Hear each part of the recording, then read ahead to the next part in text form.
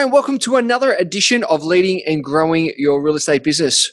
Well, once again, we are very blessed with an amazing guest on our show today.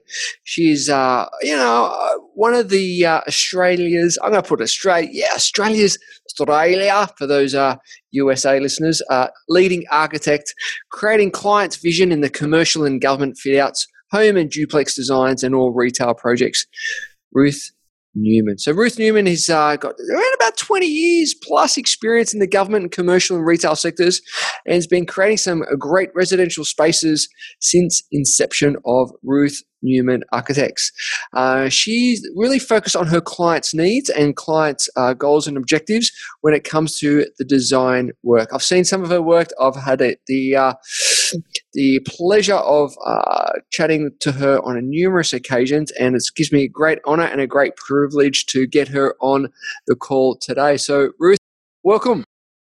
Thank you. Glad to be here. Fantastic. So, you want to share a little bit about your story on how you got to where you are today, and just to educate the audience a little bit more. Okay, I wanted to be an architect when I was a kid, and that was probably for about 4 or 5 years. I'm not sure what inspired me to do it, but I was definitely going to do it. And then I did tech drawing at high school, and I hated the teacher and I hated tech drawing, so it all went down the toilet from there, and I was never going to be an architect. But I kind of fell into it when I applied separately to another uni, to Newcastle University, and then didn't get into occupational therapy and decided to accept architecture. And so loved it from day one, and I've loved it ever since. So I had plans of transferring, but it didn't happen. Stayed with architecture, and here I am.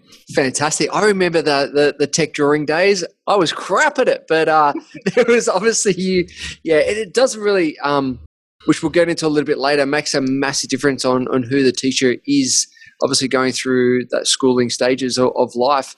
So obviously growing business, for the number of years now of what you've created today, and it's a great organization that you've built.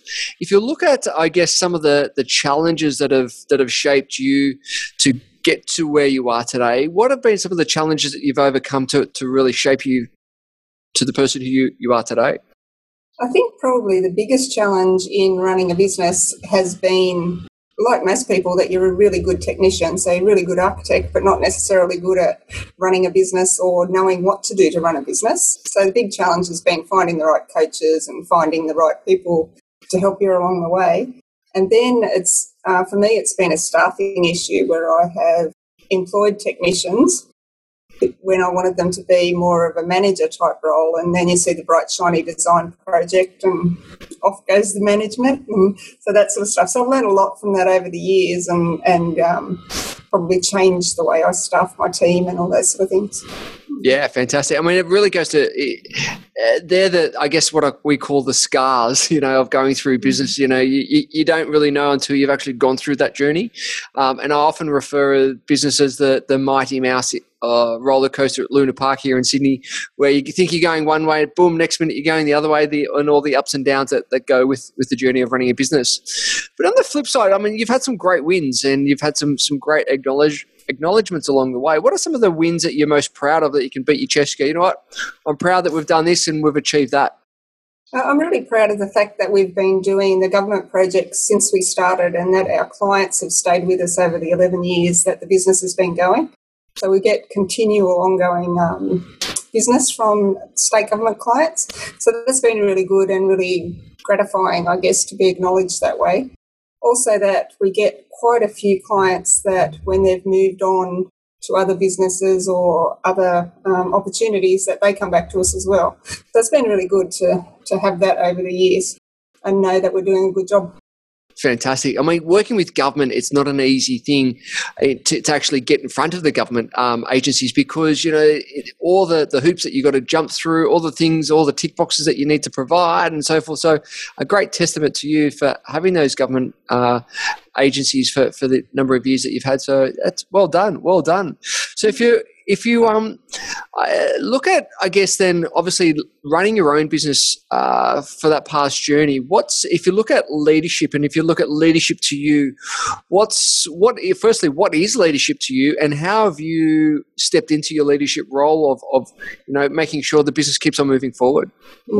I'd say that's probably another of the big challenges for me over the years, because I'm quite a perfectionist and want things done a particular way, and I find it very hard to do the let go and accept that things can be done not quite the way that I wanted it to be done, but that it's still done properly. Just because it wasn't done the way I wanted it doesn't mean it's not done properly.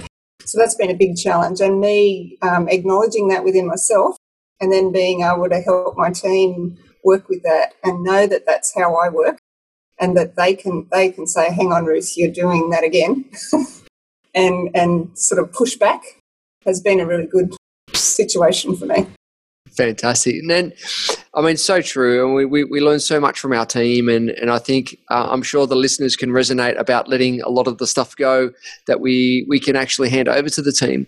If you look at the team, how have you built such an amazing culture? What are some of the things that you've done that you can share with the audience around building the amazing culture that you have within the organization? One of the big things is making sure that we have the team meetings. That's been a difficult process as well over the years, but we're starting to get there. We're holding Zoom meetings now and having everybody there all at the time. We're quite spread out across the country now, so that is quite a positive for us to be able to all see each other and actually talk to each other about that. And also, really, the thing that there's never a dumb question, just ask. We can move on from there. Nothing's a stupid question. Yeah, totally. So true. And what I'm hearing is that you're very strong on the communication element with your team meetings, always open and asking questions. And I think that's fantastic. It really goes to show what a great leader you are, but also the culture that you've developed over the years. Obviously, that hasn't been, an overnight success, and you've learnt from some great mentors and advisors and coaches and so forth. Who have been some of the people that have really shaped your life to get you to where you are today? I think the various places that I worked before I started my business were a definite help. I worked in a few architectural practices, and I also had 5 years with Katie's Fashions when they were all owned by Coles Myer.